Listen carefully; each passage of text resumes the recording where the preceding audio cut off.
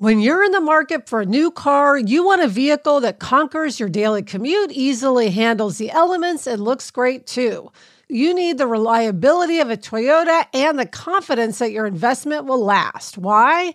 Because after all the carpools, shopping trips, and weekends out, you want a car that still has plenty of miles left in it and holds its value for a great trade-in deal.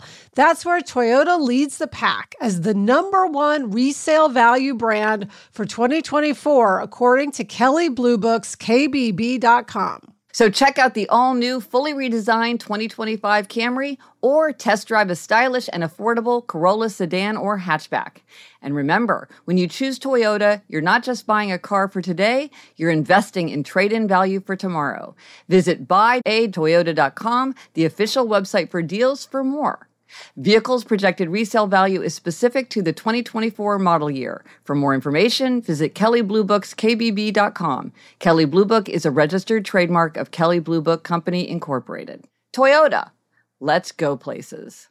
Is your child struggling with a specific subject or need help with homework? Are they asking questions that you're not sure you can fully answer? IXL Learning is an online learning program for kids. It covers math, language arts, science, and social studies. IXL is designed. This program will improve your kids' grades. Studies done in almost every state in the country. The kids who had IXL are consistently doing better. Powered by advanced algorithms, IXL gives the right help to each kid no matter the age or personality. And it doesn't have to eat up all your time. One subscription gets you everything for all the kids in your home, pre-K to 12th grade. So don't miss out. 1 in 4 students in the U.S. are learning with IXL. IXL is used in 95 of the top 100 school districts in the U.S. Make an impact on your child's learning. Get IXL now. And listeners can get an exclusive 20% off IXL membership when they sign up today at IXL.com/audio. Visit IXL.com/audio to get the most effective learning program out there at the best price. Hello and welcome to Happier, a podcast about how to make your life happier, healthier, more productive, and more creative. This week, we'll talk about why it's a good idea to note the start date of any notable pain or symptom. And we'll talk to the multi-talented and extraordinarily productive Hollywood powerhouse, Mark Duplass, about his new memoir with his brother called Like Brothers. I'm Gretchen Rubin, a writer who studies happiness, good habits, and human nature. And I'm in New York City, and with me is my sister, who is also multi-talented and extraordinarily productive. That's me, Elizabeth Kraft, a TV writer and producer living in Los Angeles. And speaking of being productive, Gretch, I'm in our new office for The Fix. We've been here a couple weeks, but I'm still not quite set up. So sorry, I'm calling you from my landline, but I promise I will get my podcasting set up for next time. Yeah, I know you've had a lot in your mind. But Elizabeth, I think, today is July 4th, which in the United States, of course, is our 4th of July holiday. And for you and me, though, it has special meaning. Yes, it is our mom's birthday. Happy birthday, Mom. Happy birthday. It is such a festive day to have as a birthday. And in fact, it's funny, when our mother was little, our aunt thought she was very disappointed when her birthday came around that there weren't fireworks for her birthday. She thought that's just what happened. As one does, one has fireworks for a birthday. And so it's a great day because it's such a celebratory holiday. So happy birthday, Mom. Happy birthday. Now, on a kind of different note, I will say that our Try This at Home tip this week is to make a note of the start date of any pain or symptom. Anything that seems like, okay, this might be a little something more than the usual thing. And I have learned this, Elizabeth, I will tell you, the hard way. Because I find that, people will say like, oh, well, when did this happen? And I'm like, I have no idea. 2 weeks, 2 months. Like, I'm lost in space. I have completely lost the ability to gauge when something happened. And a couple of times, like, I had this really bad problem with my shoulder, and people kept saying, like, well, when did this start? I had no idea. No idea. No, I couldn't even roughly guess. Right. Yeah. And then if you had made a note, oh, my shoulder's been bothering me, let me just write down, July 1st, then you could have gone back and looked and known. And it takes 1 second to just note it down. Yeah. And I think for several reasons it would have been helpful. One thing that would have been helpful is what I did with my shoulder is I kept saying to myself, oh, it's getting better. Oh, it's getting better. But I think if I had realized how long it had been hurting, I wouldn't have been able to convince myself that it was improving, because I was like, oh, this just started. But like, actually, then when I really, really, really tried to remember, like, was it hurting then? Was it hurting then? Was it hurting then? It's like, it had been hurting me for a really long time before I truly acknowledged to myself, okay, something's going on here. I think it's easy to just say, oh, this symptom is no big deal. Oh, it's probably just some weird thing that's happening. If you don't sort of acknowledge it, and writing it down acknowledges it. Like, this happened to me before I was diagnosed with type 1 diabetes, because I did have all these symptoms. In retrospect, I was losing a lot of hair. I was losing a lot of weight. I didn't feel good, like just to make a pot of coffee felt like, oh my God, this is so much effort. And I just kept saying, oh, I'm stressed, I'm tired, work is really tough. And like, had I written down, okay, noticing hair loss, lost 15 pounds. Like, if I had just noted any of that down on a piece of paper, of when these things started coming clear, I would have said, oh, I need to go to the doctor. Right. It just, because I just sort of had it in the periphery of my brain that things were happening, I was able to ignore the symptoms. Right. Until finally I didn't. And it really, it got to kind of a danger point. If a month earlier would have been far better for me to, get to the doctor, or months earlier probably.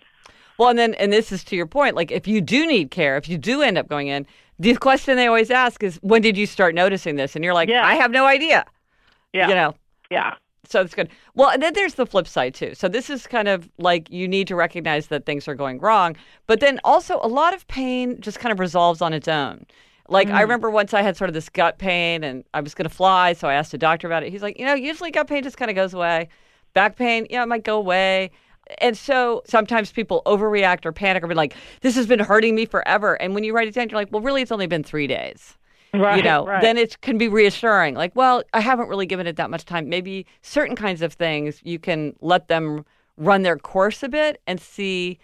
But again, having the specificity of knowing when it actually started, it just gives you the information that you need to evaluate what is the true situation. Where if you don't have that information, you're missing a big piece of something that could be a really important thing to know. Yeah, it reminds me of your thing. You say you manage what you monitor. It's like, if you, like, again, with the diabetes, had I been writing all this down, I would have monitored it, and then I would have managed it, instead of doing what I did, which is just sort of pretend it wasn't happening. Right. No, I think there's a tendency to do that.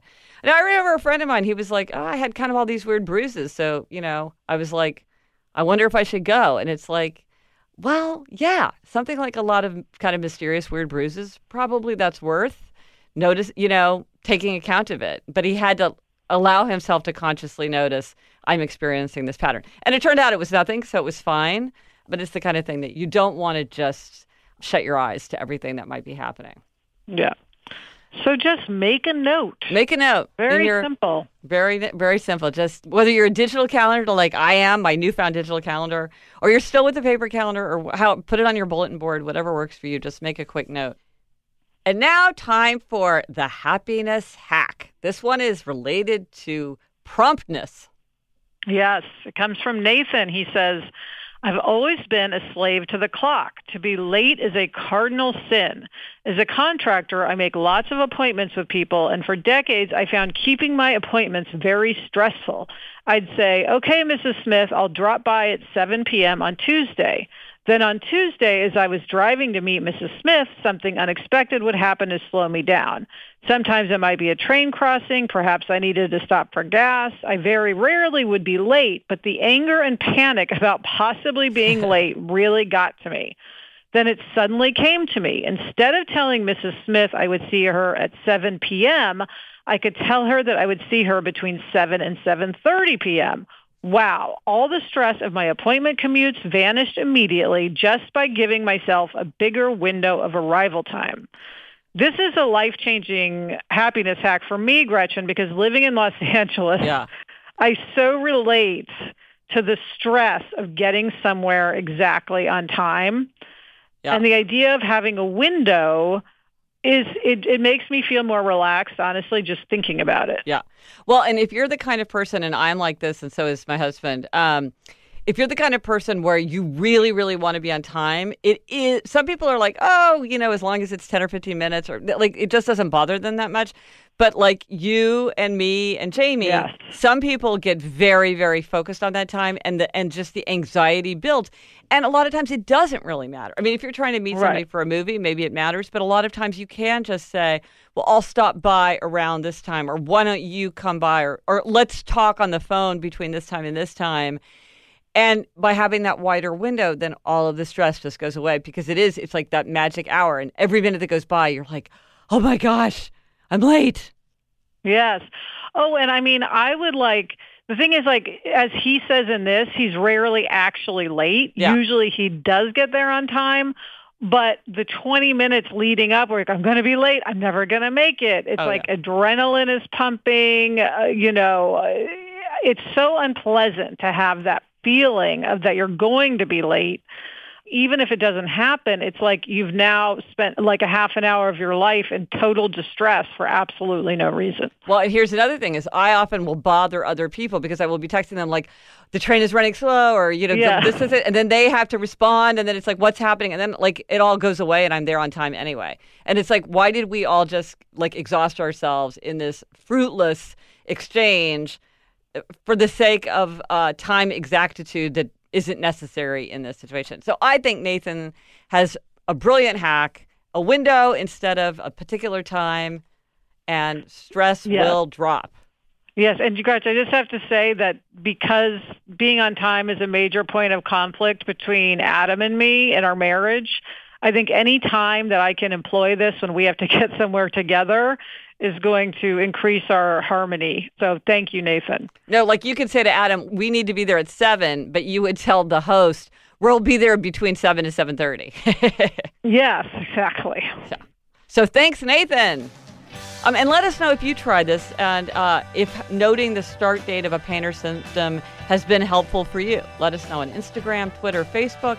Drop us an email at podcast@GretchenRubin.com. Or as always, you can go to the show notes for this. It's happiercast.com/176 for everything related to this episode. Coming up, we talk to the incredibly talented and very hip Mark Duplass.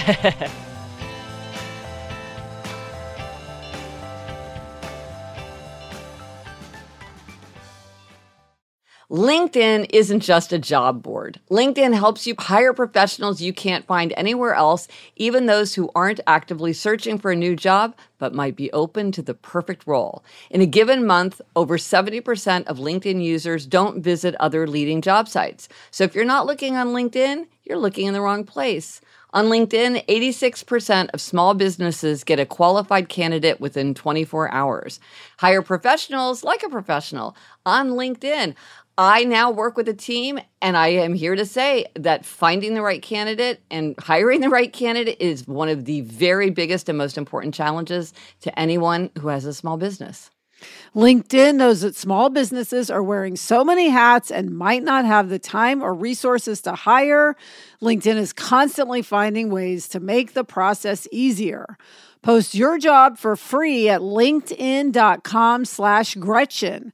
That's linkedin.com/Gretchen to post your job for free. Terms and conditions apply.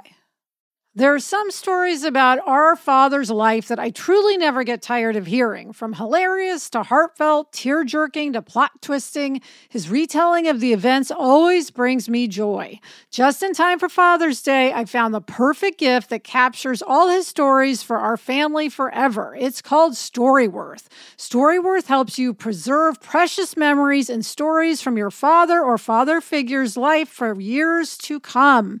And Gretch, you get a book of all these stories. And I love just keeping a book on the coffee table, and anyone from any generation can see a story from Dad, like what was his favorite toy or what was his first job. Each week, Storyworth emails your loved one a thought-provoking question that you get to help pick. Give all the fathers in your life a unique, heartfelt gift you'll all cherish for years. Storyworth. Right now, save $10 on your first purchase when you go to storyworth.com/happier. That's storyworth.com/happier to save $10 on your first purchase. Today, we're going to have an interview with the extraordinary actor, director, producer, musician, and writer, Mark Duplass. With so much of what he does, his partner is his brother and creative partner, Jay Duplass. Among their many accomplishments, they've produced, written, directed, and acted in projects such as the movies The Puffy Chair and Jeff Who Lives at Home, TV such as HBO's TV series Togetherness, Mindy Kaling's The Mindy Project. There's The League, Transparent, the documentary Wild Wild Country. And as if all that isn't enough, they just wrote a memoir, Like Brothers, where they describe their upbringing, their process of working together, their conflicts, and their collaboration. Welcome, Mark. Welcome, Mark. We're so happy to be talking to you today. I'm happy to be talking to you guys. How about that? Yeah. So you've done so much, but one thing we wanted to just talk about right away is a question that we get a lot because we're sisters who do work together. And people often ask us what it was that our parents did in raising us that really helped to foster this like close relationship that through childhood into adulthood that let us work together and still love hanging out with each other. Do you think there's anything special about the way your parents raised you? I have a hard time coming up with a definitive answer to that question. There's one thing that comes up over and over again, which is that our parents had a pretty light touch with us. Mm-hmm. We grew up in the suburbs of New Orleans. They didn't buy us a lot of toys. They didn't honestly give us anything that we asked for. Except you have that funny story about when you got cable as a family and how revolutionary it was. Yeah, that was cable was definitely formative. But I think that we were left to our own devices and we were very bored. And so that created a lot of space for us to fill and find ourselves. And then I think once they noticed that there was a special bond between myself and Jay, they didn't try to curate that too much and try to force us together and take care of it. They let us work out our own stuff and our own little fiefdom. So I can't say that definitively fostered a connection, but it certainly worked in our favor. Right. Interesting. Now, Mark, one thing I'm dying to ask you about is this moment in the book, which to me was sort of the defining moment of your memoir, where you describe how you and Jay handled the moment when Jay wanted to go off and direct a movie by himself. Your credo had always been, we'll write and direct films together or we won't do them at all. And then this moment came when there was an opportunity to work on a directing project you both wanted to do, but your shooting schedule for The League meant you weren't available. And you assumed then, okay, it'll just go away, but Jay wanted to pursue it. And it just felt like it was sort of the crossroads. Yeah, it was a pretty definitive moment for us because I think when you kind of understand where we came from, which is the suburbs in the South, no connections to the industry, we truly had to lock arms, hearts, souls, spirits, brains, everything so that we could embark on this Sisyphean journey of pushing the boulder up the mountain, right? Yeah. And I think what that means is you get into a rhythm of, we did this together, we have to stay together. An immense codependence developed, which was beautiful and terrible, as we all know. Yeah. And that moment was a moment where, we not only realized that it was probably going to be impossible for us to stay lockstep like that as we got older. And it almost killed me, honestly. It was so brutal for me in particular, because the thought that Jay might not need me as much as I hoped he would, the thought that Jay might be able to not only direct a movie as good on his own without me, but might even do it better, and what that would mean for me with 50% of me who loves him as the person I'm closest to in the world, wanting him to succeed, and the other 50% of me being desperately afraid to be left behind and jealous if he were to do something better than me, like any sibling might be. The confusion of all of those feelings almost killed me. And, I'm a person who goes to therapy and knows how to work with this stuff in general. And it was really, really difficult for me. But ultimately a great growth step for us and was one that we kind of look to now to figure out, okay, moving forward, how can we maintain some semblance of the wonderful codependence and teamwork that we've had for years, but still individuate a little bit and find out who we are so that when we go into a party together, we know how to like breathe a little bit. You have that email exchange about that. What was surprising to me is like people talk about candor. They talk about people being honest. The honesty of your description of that conversation between you and Jay, it's like it's rare that people are truly that honest and direct with each other and that good at articulating all the complexity of their feelings. It was just really striking. It made me realize how we aren't that forthright with each other because it was that's a remarkable really sweet level. Of you to say that. And that really is our goal. And it's nothing we shy away from at all. We really want to try to get to the heart of that stuff and share it because I think this book, if it's going to be useful in the myriad of books you have on your list that you want to read, I think if we have something to offer, it is in that desire that we all have to be truly intimate with someone and join souls with them, but also have enough faith to be a person. And whether that's your sibling or your spouse or your children, that's something I deal with all the time. And it's just immensely confusing to me how to do that correctly. Well, one thing you say in your book is that of the two of you, you're the one who is most inclined to take on new projects, to say yes to something, and he's sort of a little bit less likely to say yes. How does that cause stress with you, that you're sort of always kind of like, hey, let's do it? Or how do you work that out? Yeah, I mean, the joke in our family is like, if I was left to my own devices, I would make like 100 mediocre projects a year. If Jay was left to his own, he would make 3/4 of the greatest project ever made, but he would die before he finished it. So this is why you're a great team. And this is kind of how we work together and why it works. So I don't necessarily feel pressure to fulfill any pre-established role or preordained expectation of what I should be doing. I do feel deeply driven and compelled to make things, and I can't fully understand where that comes from. It might just be in my DNA. But Jay and I have learned through the years that we are honest with each other about the tendencies that we have, but we try not to put each other in a box like people do with their children sometimes. Like, this is my quiet one, and this is my ham. And you're like, well, you're doing a great disservice to your children by putting them in boxes like that. So we try not to do that to each other and allow each other to, look, occasionally I am the one who can do quality control, and occasionally Jay is the one who can actually like hit the gas. But in general, that's kind of how we tend to be energetically. Yeah. I'm curious because I have a writing partner who she's been my writing partner for 18 years, and we went to high school together. So although we're not sisters, there's kind of a sisterly thing happening there. Yeah. And, of course, part of what I love about it, and I'm sure you love about having a partner, is in Hollywood, there's so much backstabbing. There's such a lack of trust. It's, as you said, it's just so hard to make it. Do you think you guys would be in this sort of relationship if you hadn't pursued a career in Hollywood? I do think we would have, and I attribute most of it to the nature of Jay Duplass, which is he was a very sweet and inclusive older brother.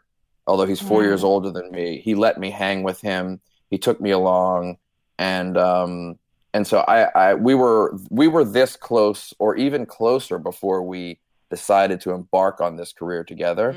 And if anything, I would say the business relationship that we have, talking about the making of art, the building of our company, has brought us close in that we spend more time together. But if anything, I think it has actually harmed some of the brotherhood and the friendship at times. So now we have to be wary of, like, we spent 13 hours a day together making an episode of Togetherness. That should make us technically a lot closer. But we're not talking about all those little special dorky brother things that we used to talk about. And so now we're kind of being a little more active about counterbalancing the business time, and we're we're just going on more hikes together and like doing dorky brother stuff. And that's actually increased our intimacy more than, sitting in a chair together directing. Yeah, I mean, I find that my partner, Sarah, and I don't want to see each other on the weekend anymore because, we've been together too much during the week. And yes, we spend more time in a business setting now than we do as friends. And so I completely relate to that. Yeah, the long and the short of it for me and Jay is we really needed to stay on top of each other and next to each other in this journey over the last 15 to 20 years. But now we see ourselves at the top of a relatively happy-making mountain, and we want to give ourselves enough air to breathe and become more brothers and friends again. And so we're actively loosening a lot of the work partnership in order to do that. Mm-hmm. And how was it starting this? You had, as far as I know, you had never written a book, either one of you apart or together, and you did this, and it's terrific. Was it just fun to add yet another medium of expression to your long list of other ways of engaging? What was that like? I think the instinct to write the book is this thing where you ever have those moments in your life where you're like, am I like doing the wrong thing? Am I in the wrong career? Should I go do something else? Like, I try to head those off at the pass by doing lots of new things that are still within the realm of my career. So I can have a little bit of a cheap, easy affair on my filmmaking career, but it's still kind of related because it's a book and it's in the entertainment realm, right? So that was a really nice thing for us to do. And then in terms of the process of it, a little bit of it was frustrating because we are, I think, really highly developed as storytellers in the screenwriting realm. And then we realized how undeveloped we were in the sort of narrative prose realm. And so that was at times like, oh God, I feel like a child again. I don't know what I'm doing. Mm-hmm. But it was also very exciting at times because, that steep learning curve you have when you're just picking up like a guitar for the first time, it's so exciting to have that level of acceleration in your learning. I was willing to accept sort of all the ignorance I had and all the mistakes, and there were many. We threw out tons and tons of pages so that we could get, decent at it. But I hadn't felt that in a long time of like, I don't know what I'm doing, and I don't know if this is going to work. And that was it was very vital and fun. I like that phrase, acceleration of learning, because it is exciting when you're like just starting a new job or something where you can just feel yourself learning by leaps and bounds in ways that you don't ordinarily do. And it's exhausting, but it's also thrilling to tackle something so new and really feel yourself expanding in that way. Yeah, for sure. Mark, I'm dying to know what you would tell someone who is embarking upon, a partnership like this. Like, what advice do you have? Because it really can be a dicey situation when you're really throwing yourself in with somebody like that, whether it's a brother or a friend or, anybody else. Yeah, I mean, my first thing is just like, go to therapy, even though there's nothing wrong with you and you may be happy and you may be fulfilled. Like, go to therapy, understand yourself, understand what your triggers are, get your ego in a place where if it's not in check, you at least understand it. And please ask your partner to do the same thing. You don't have to go together, but that level of just like emotional awareness and understanding will take care of 70% of the arguments and make sure you get ahead of those kinds of things. That's been the most critical part of it for me. And then, this develops slowly over the years with me and Jay, but something happens when Jay and I argue, and I don't know if you guys can identify with this at all as sisters, but I truly love him and care for him, and I'm looking out for him and his own interests in a way that means that when I am in a discussion with Jay, whether it's an argument or some sort of negotiation, 50% of me is looking out for myself and 50% of me is looking out for him. Yes. And that always means that the outcome is going to be civil. We never really raise our voices because we're just aware of what the issues are. There are no real surprises. And if one of us starts to get upset, we're like, okay, I'm getting sensitive and triggered, and I'm about to say something really stupid.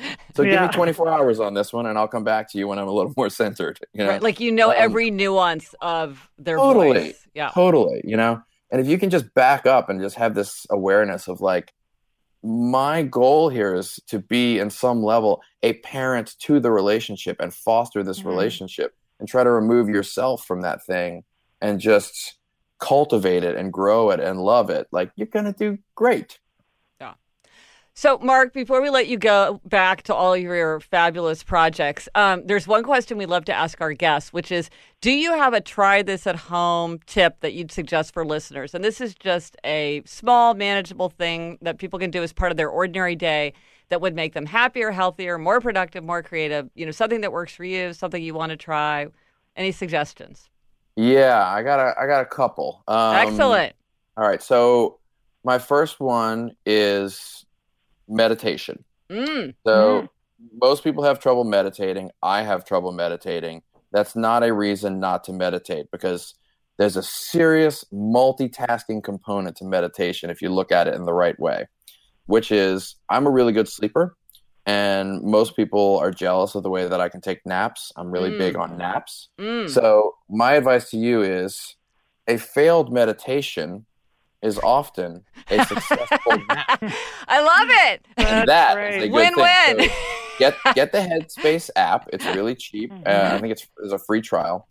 Don't sit in a chair because that's really hard. That's for advanced meditation.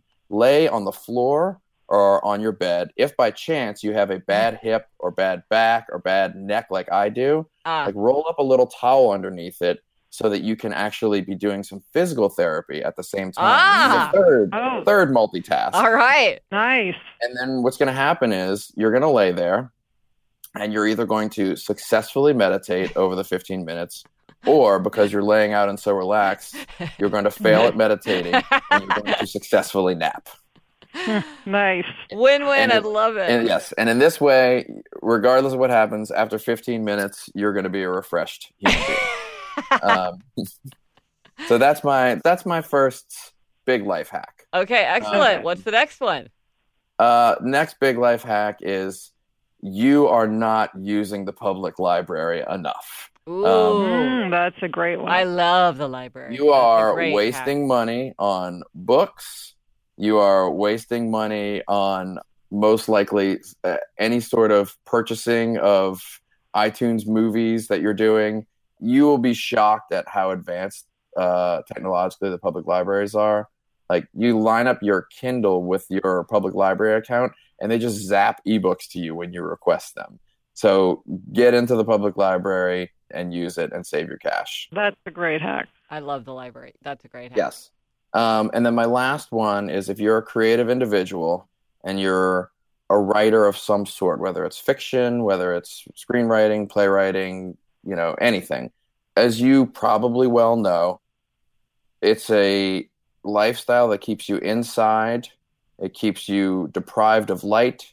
It makes you depressed and down on yourself at times. And you don't get outside enough. So this is very helpful for me.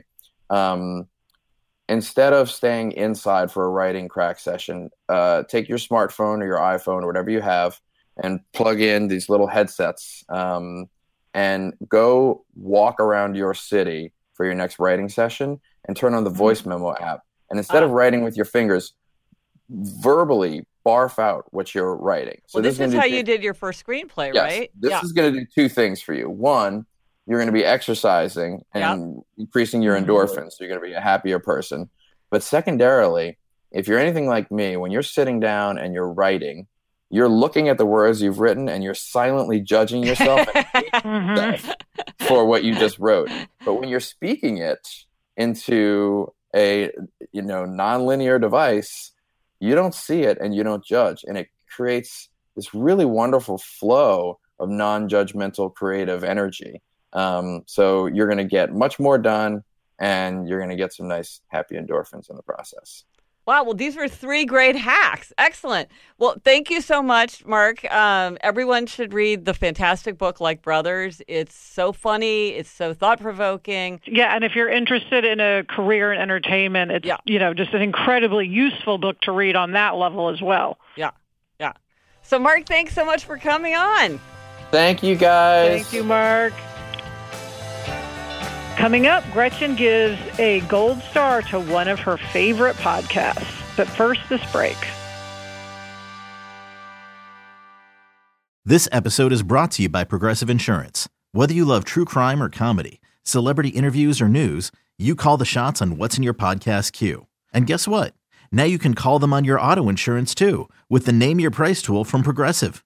It works just the way it sounds. You tell Progressive how much you want to pay for car insurance, and they'll show you coverage options that fit your budget.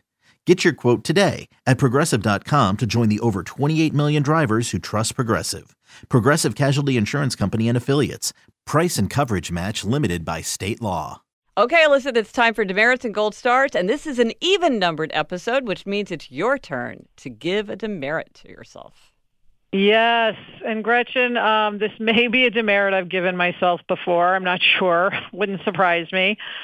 So recently, Adam and I went on vacation with Jack, and we came back on a Saturday, largely because you have filled me in on this tip of coming back from vacation on Saturday, not Sunday, so that you have a day before you have to go to work. So gold star to you for giving me that tip, because that was great. My in-laws do that. Pro tip. Yes.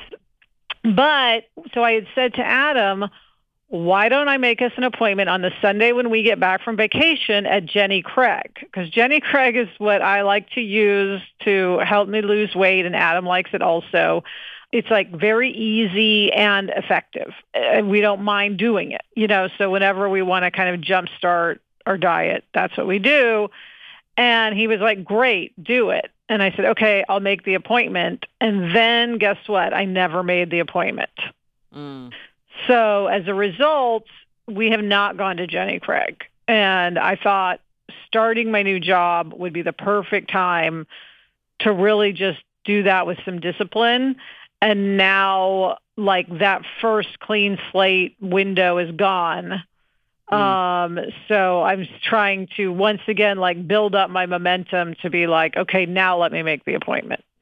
Well, this is interesting because about starting something like that, it is true. I mean, the best time to begin anything is now. If you're ready, begin now. Now is always the best time. But it is true that certain times feel more auspicious, like whether it's your birthday or New Year's Eve or something. And then also, you're right, the clean slate. If we're starting a new job or a new school or we move, that often makes it easier to try something new. But the fact is, you've done this before, so maybe it feels like you missed this opportunity to start at kind of the right time. But maybe there is no right or wrong time. Maybe you're like, okay, so I missed it, so I'll start next Monday. And that will be, don't get too hung up on the fact, because you do succeed once you do it. This is, you've got this kind of, once you get started. Yeah, so you're right. I need to just say, okay, who cares we didn't do it then? Like, let's make an appointment. What I should probably do is ask Mary, my assistant, to make the appointment, because then I can't, not make it. Yes, that is the answer. Because, of course, part of this, I'm sure, is just that I don't want to do any diet, right. So therefore I'm just sort of, not making the appointment. It's not simply that I'm just forgetting to make the appointment. But if it's easier for you to ask Mary to make the appointment than it is to do it yourself, then do that. Like, make it as easy as possible to do what you want to get yourself to do. Like, that's a great idea. And she'll do it, and then you'll go. Going on it, she'll do it. She'll actually follow through. Yeah. Whereas I can just not follow through psychologically. Yes, this way it'll get done. Yes, that's your mission for today. Okay. All right. So, Gretchen, what is your gold star? Okay, this is a double gold star because I have given the same podcast team a gold star in the past.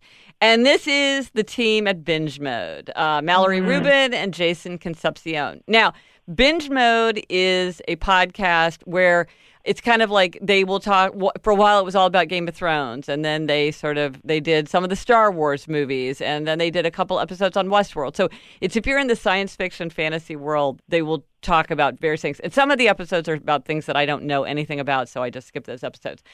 But the specific gold star I'm giving to Binge Mode podcast is because they just started Binge Mode Harry Potter. Of course, I'm a gigantic Harry Potter fan. And I just love the way these two talk. They're like, they have such great rapport. It's so fun to hear them talk, and yet they don't have banter, which is I define as like just side talk that's not about the subject. Because I'm like, I desperately want to hear more about Game of Thrones. I desperately want to hear more about Harry Potter. I don't want to hear about your weekend. And so they have this super wonderful conversational style that's fun to listen to, and yet they're very focused on their subject, and they just have so many insights, and they bring so much to it. And I think, like, could I possibly get more pleasure out of Harry Potter than I already have? And I am getting more pleasure out of it. And they know it backwards and forwards, and so it's just immensely fun for me to listen to it. But I will say this, if you're thinking about it. First of all, there are spoilers. They talk about everything. Much of the pleasure of Harry Potter is all the foreshadowing. That as you know the books, you see the roots and you see how things play out over time. And they talk about that. So if you don't know how Harry Potter ends, don't listen because it's all spoilers. And they don't warn you. It's like the whole thing is one giant spoiler. It assumes that you know everything. You've seen every movie, whatever.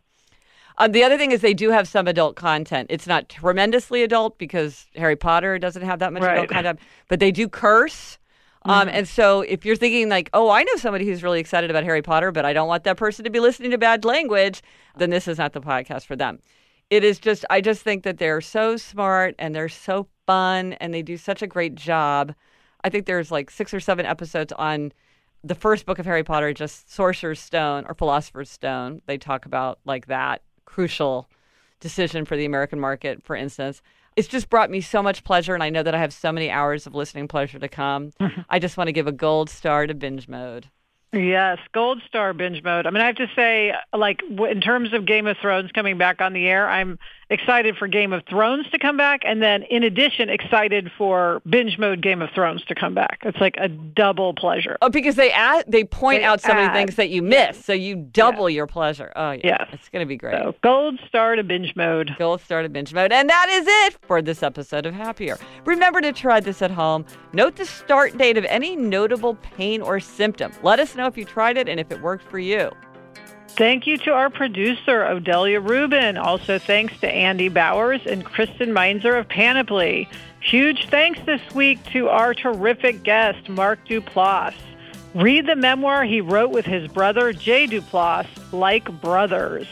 Get in touch. Gretchen's on Instagram at Gretchen Rubin, and I'm at Liz Craft. Our email address is podcast@GretchenRubin.com. If you like this show, please be sure to tell a friend. Turn a friend on to the joy of podcasts. Show them how to subscribe.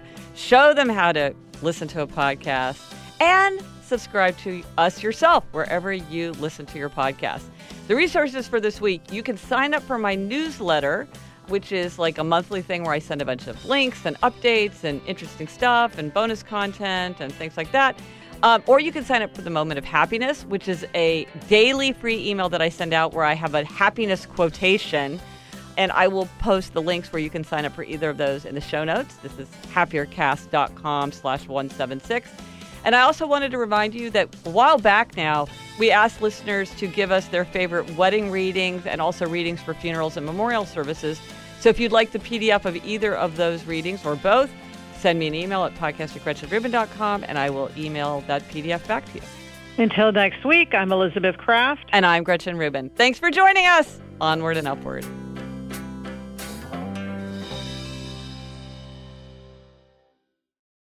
I like that giant mug. You're a man after my own heart. I believe in the giant mug. This is my second giant mug. Oh, yeah. Yeah. You're talking to the coffee people here. Okay, good.